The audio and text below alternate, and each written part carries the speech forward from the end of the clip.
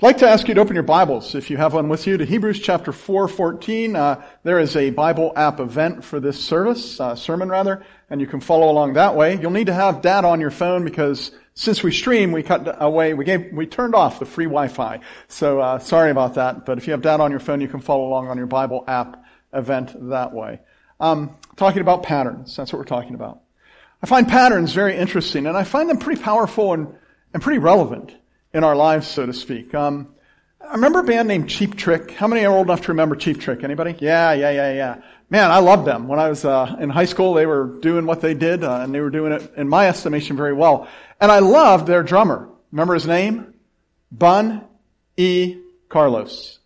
And I thought, this guy, he might be the greatest drummer that I've ever heard. It was just so good to hear him play those drums. And who couldn't love what he did at the beginning of Ain't That a Shame at Budokan, right? And the other stuff, the drum solos were fantastic. And then, just a few years ago, I saw him on a YouTube video. And he said, all that drumming that I did when I was with Cheap Trick, what I did, I just took other drum licks from other drummers, and I just strung them together, one after another, after another, after another. And it occurred to me, that's why I loved him. Because I recognized those patterns from other artists, and wow, that's good drumming there. I love the pattern. Yeah. Patterns are very interesting, the way they work in our lives. Some people see patterns and are apt to see patterns better than others. For example, great football players can see patterns quite easily. And they study the defense, and they look at the pattern. Well, when the offense does this, or when the quarterback does that. And I don't know if you remember, but when Ben Roethlisberger and Antonio Brown were playing and they were breaking some Steeler records for catches and passes, they said they were on the same Wi-Fi. Yeah, we're on the same Wi-Fi together. No, they weren't. Here's what was happening there, and as they talked about it, you could see it. Ben would say this. He would say, he just knows where to run when things break down, and I throw it there. I know where he's going to run. And Brown would say, Ben he just throws it where I know to run. And what happened was both of them understood when the play has broken down, here's the optimum place to put the football. One of them would run there, one of them would throw there. It was a pattern, and they used it well. We all see patterns. People who regularly see conspiracy theories often have a heightened awareness of patterns. They spot them where others don't. So they see a politician lying here, and they see a politician tell a lie over there, and they say, there's a pattern. Or they see a government that's kind of using disinformation here, and a government using disinformation there, and they say, that's a pattern. Or they notice how absolute power corrupts over here, and absolute power corrupts there, and they say, that's a pattern. And pretty soon, they're sure that FDR knew the bombing of Pearl Harbor was going to happen before it happened. And they're also sure that we've never been to the moon because it fits the pattern. And they're sure that there is a lizard man in the White House, Right there. I can see him. The red arrow's pointing at him, right? Patterns. We see these patterns, and they're very powerful things in our lives. When I think about it, I think that ability to learn a pattern is something God has given us. It even functions to our advantage. For example, take the death cap mushroom. You may be a guy who goes out in the woods and picks mushrooms and eats them. I don't do that. I want my mushrooms coming right from the grocery store, right?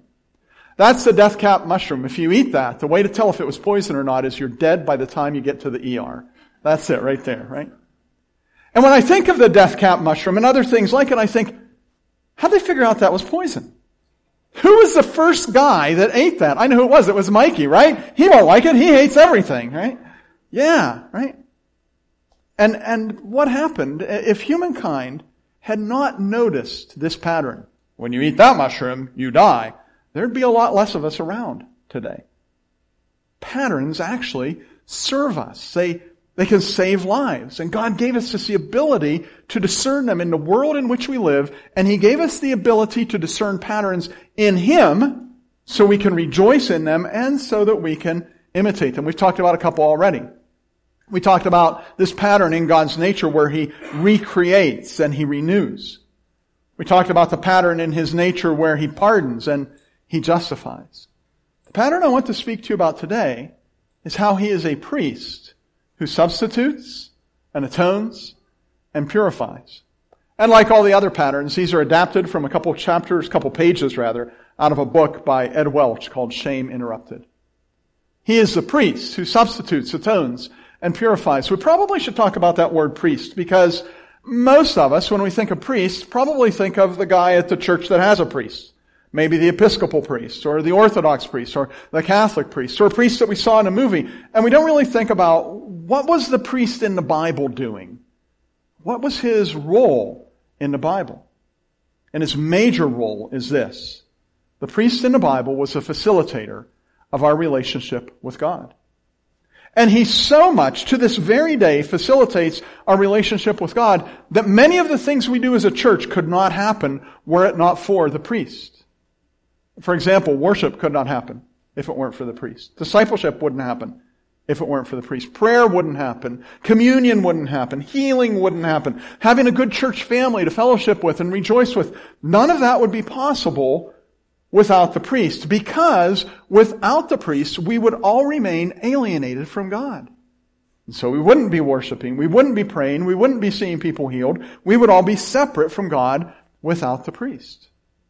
This idea of the priest is so important that God actually, He wrote it right into the code, into the law, for the people of Israel when they came out of Egypt and went into the kingdom. He said, I would like the tribe of Levi to be priests. Now, think about it. There's only 12 tribes. So I want 1 in 12 of you to behave as a priest. That's a pretty high priority in God's mind.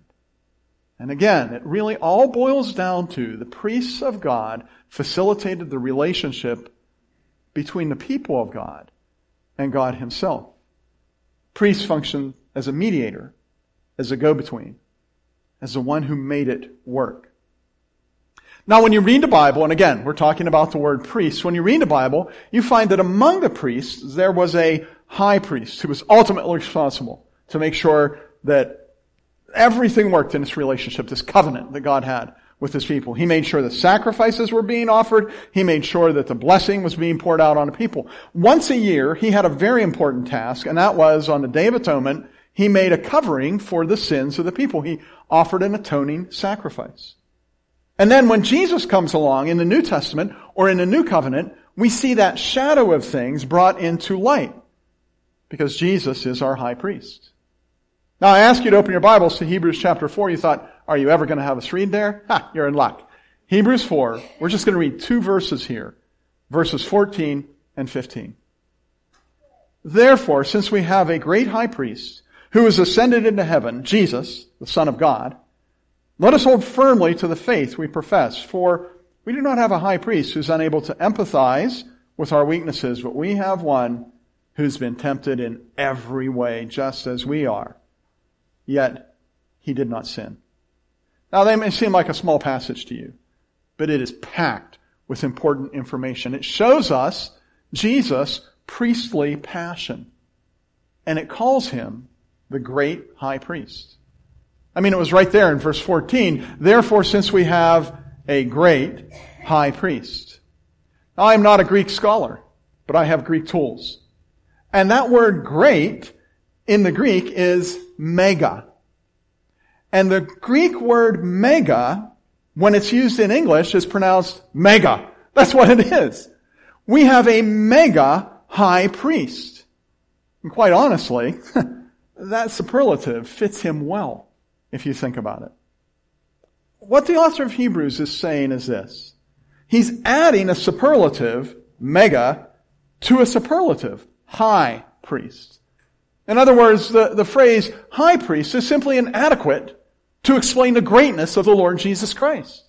He's not just a high priest, He's the mega high priest, and any priest that was before Him pales in comparison, and there'll never be another one to come after Him that will even come close. He's the mega high priest whose most essential responsibility is to look after the covenant, to perform the atonement. Once a year, the high priest had to do this thing. It was on Yom Kippur, the Day of Atonement. And he'd get 2 goats, 2 little goats, and he'd take them. One of them he would sacrifice to carry away the sins of the people. And the other one, let me tell you what he did with this goat. He'd take this little goat and he would put his hands on the head of this little goat. And he would engage in a lengthy recitation of the sins of the people of God over the past year. Oh God, we have strayed from your commandments. God, we have not honored you in the way we should. We have behaved selfishly. We have been careless in our worship of you. We have been careless in the way we treat people. We have been divisive. And he would just go on in this long litany as he has his hands on this living goat that's standing there. And in doing that, what he is doing is confessing the sin of the people, not just his own sin, but everyone's sin, because he's the priest. He's interceding on behalf of the people of God before God. And then he would take that goat that is now known as the scapegoat. By the way, that's where that word comes from, scapegoat. He would take that goat out into the desert and he would release it, never to return to Israel. Go, be gone, goat. And that goat would be gone. It was a visual representation of how God takes our sins away when we confess them. He is faithful and just to forgive us our sins and to cleanse us from all unrighteousness when we confess our sins. Now there's the other goat. The high priest would take the other goat and he would go into the Holy of Holies. Actually, he probably just took the blood of that goat. And he took the blood of a bull as well. The blood of the bull that he took with him was to atone for his own sins and the sin of his family. And the blood of that second goat that he would take was to sprinkle on the altar, to purify all things, to cover it all with blood. Because without the shedding of blood, there is no purification, there's no remission of sin. And this is a pattern that God established. It is a foreshadowing of what Jesus would do thousands of years later on the cross. You understand that on the cross, Jesus made atonement for our sin. That he carried away our sins, not on the head of a goat, but on his very person. And he didn't carry them off to the desert to wander around. He took them to the cross so they could come to an end and go to the grave with him. And his shed blood atones for our sin, like the blood of an animal never could. His shed blood is sufficient that one atonement covers you for eternity. It covers anyone who trusts him from eternity past to eternity future. I want to talk to you about that word atonement for just a moment. Atone, I've heard people say atonement is at one-ment with God. Have you heard that? Because you're estranged from God and then he atones for your sins, now you're one with God. That's a clever thing to say, but it's not entirely accurate grammatically. Because atone means to cover. If a priest says, I will atone for your sins, he's saying, I will cover over your sins. When Adam and Eve sinned, the first instinct they had was to cover themselves with fig leaves. They hadn't been ashamed of anything before. Now suddenly they're ashamed of themselves because sin brings with it shame. And they say, we must atone for this. We must cover this somehow or other. We have to cover. And God comes along and kills an animal and says, this will atone. This will cover. The fig leaves are inadequate. And there's the first sacrifice ever made to atone for human sin. That pattern of atonement by the great high priest is deeply engraved upon the hearts of humankind. So much so that when we see evil, we often want to run and hide. And when we see it in ourselves, we often want to somehow or other cover ourselves up. Not just cover up our sin, but cover ourselves up because we sense we need atonement. The great high priest is the one who gives it. Jesus' priestly pattern is to give atonement. A second thing these verses indicate is we have a high priest who ascended into heaven. It's right there in that verse. It says, we have a great high priest who has ascended into heaven. And that fits with the pattern of being a priest. He facilitates the relationship. 6 chapters later, the author of Hebrews is going to say this. He's going to say, when the priest had offered, he's talking about Jesus, for all time one sacrifice for sin, he sat down at the right hand of God. He sat down at the right hand of the Father for 2 reasons. One is he sat down to say, I'm done. It is finished. Atonement is complete once and for all. But there's a second reason he's sitting where he's sitting. He is sitting at the right hand of the Father. And more than one place in Scripture, we're told that he intercedes on our behalf there. For example, in Romans chapter 8, in verse 34, the scripture says, "Who then is it who condemns? No one. Christ Jesus, who died, more than that, who was raised to life, is at the right hand of God and is also interceding for us." Wow. What a great high priest who ascended into heaven to the right hand of God. This is the priestly pattern that Jesus shows.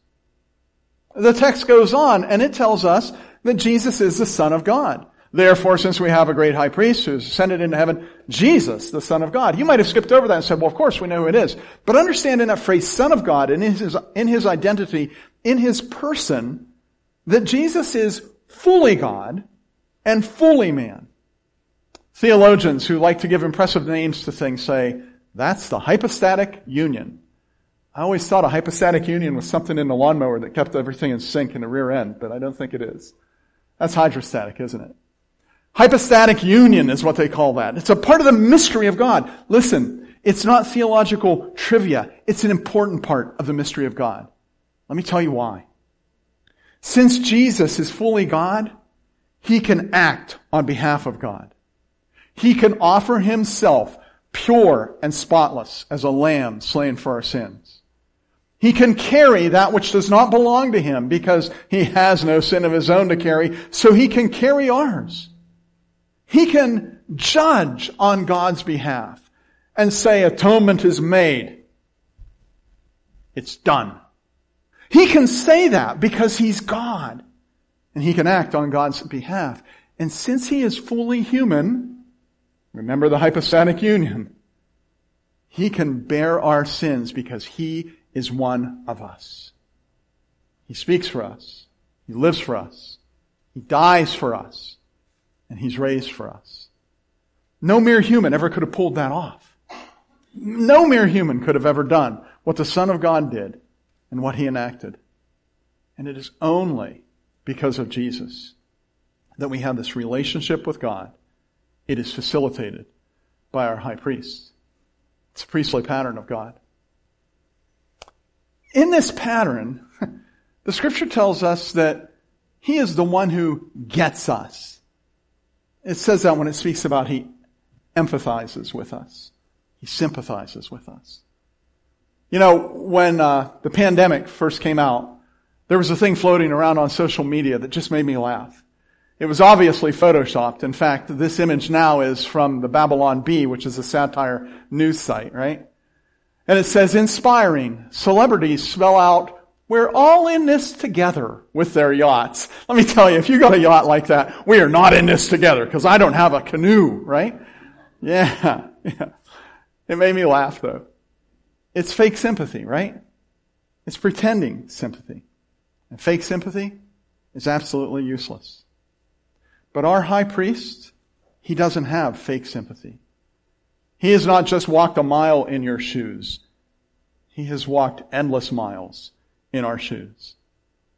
The text says we don't have a high priest who's unable to empathize with our weaknesses, but we have one who's been tempted in every way just as we are. He knows what temptation is. He knows what the temptation to despair feels like when you have your heart broken by someone.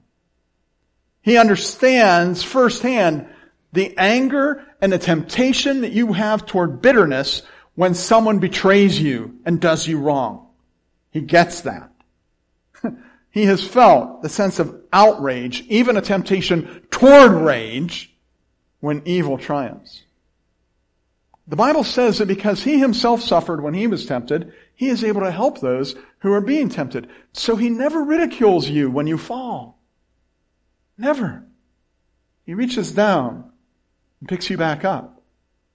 And he doesn't scoff when you repent. Oh yeah, you repented of this 100 times. Yeah, that means a lot. He never does that. Never. He embraces you warmly. And he doesn't tell you, I wish you would just grow up, when you ask him for help. He helps you grow up compassionately. His kind, loving, empathetic, caring, and helpful way facilitates your relationship with God. And by the way, this text says that he is without sin.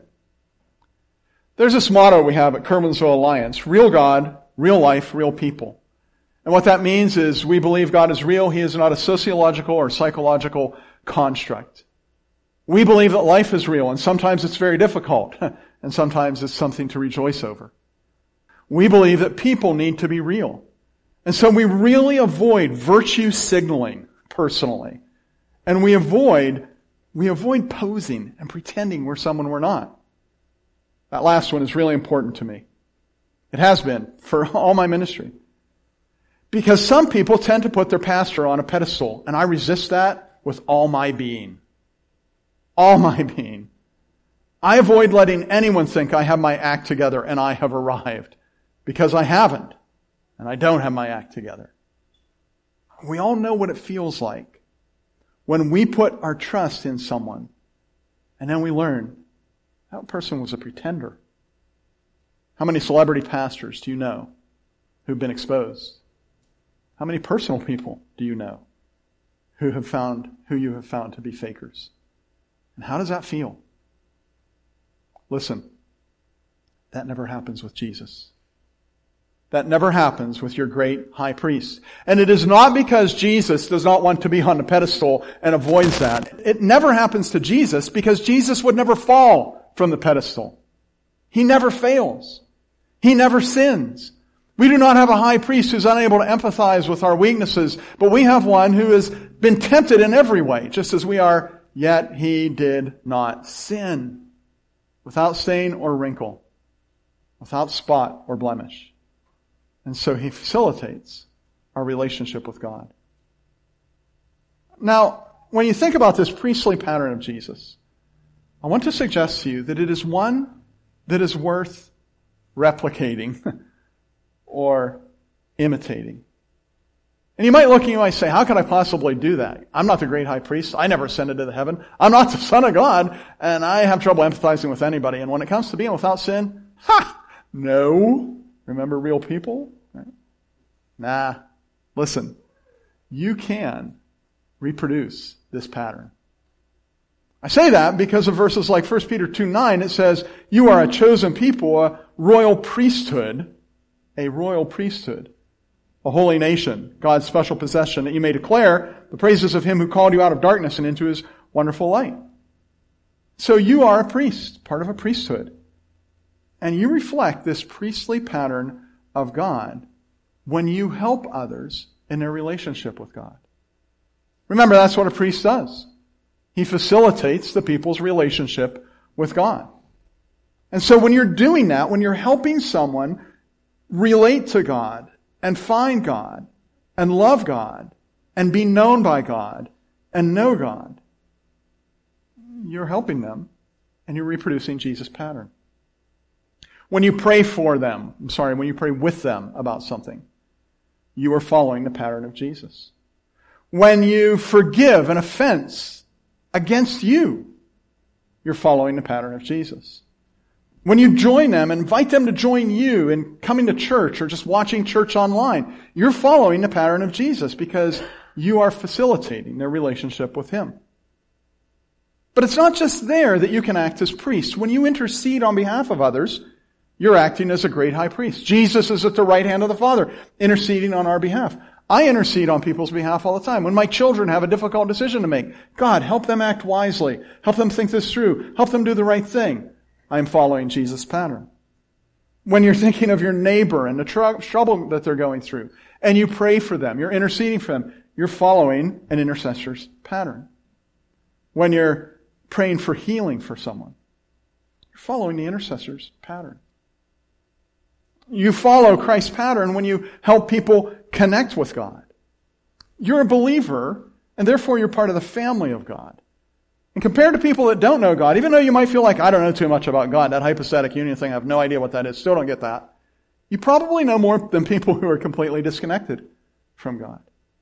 So when you hear someone saying something that's just not right about God, you can say, that's cool, but here's how I see God. This is what the Bible says. You can clear up misconceptions. You can show them your grace and show them his grace along the way. You can demonstrate his forgiving nature. And you can follow this pattern simply by being empathetic and gracious. Religious people who think their religion is going to get them to heaven, they very seldom have sympathy or are gracious. but as people who have found forgiveness and life simply by trusting in Christ, sympathy should come natural for us. And grace should characterize our interaction with people. Because we're all on the same journey. And when I see someone struggling here, I know I'm not too far from that same struggle. Let me help you with that struggle. And when I see someone that needs encouragement, let me encourage you. When I see someone that needs a little guidance, let me just help you out here. Empathetically, graciously. Oh, and one more thing. If we're going to follow the pattern of the high priest, live well. Live well. Think of what Peter says when he says, live such good lives among the pagans, that though they accuse you of doing wrong, they may see your good deeds and glorify God on the day that He visits us. And if you do those things, you're following the pattern of the high priest. You know, Jesus has done everything necessary for you to have a relationship with God. He is the great high priest who substitutes His life for yours on the cross, who atones, covering over your sin so that you're no longer guilty of your sin, who purifies and changes you, sanctifies you, and makes you holy. He is the great high priest who does these things. And when you turn from your sin and trust Him, you find all the work's been done. He did it all. And following after Him, walking in forgiveness and newness of life, it's a natural response to that. And you become part of this royal priesthood who gets to facilitate similar relationships in the lives of people around you. You feel a little bit like the Apostle Paul must have felt when he said in 2 Corinthians 5:20, we are therefore Christ's ambassadors, God, as though God were making His appeal through us. We implore you on Christ's behalf, be reconciled to God. You get to help people come along in their relationship with Him. I want to pray that we could do that we would follow this priestly pattern of Christ. If you're comfortable doing so, would you please stand as I pray? Let's bow our hearts together. Father in heaven, we are so thankful for Jesus, the priest who substitutes, atones, and purifies. We are thankful for His heart of love and compassion that has rescued us from a life that is meaningless, from a life that is futile, to live a life that is full and a life that is focused on you, your goodness and your glory, God. None of this would be possible were it not for the priest, the great high priest, who substitutes, atones, and purifies. We rely on you, Jesus, and your death on our behalf. Having turned from our sins, we are trusting you for our forgiveness, for our atonement. And we look for you to make us who you want us to be. Part of who you want us to be, God, is like you in a sense of helping others have a relationship with you. Show us creative ways to do that. Guide us in doing that. By the power of your Holy Spirit, in the name of Christ Jesus. Amen.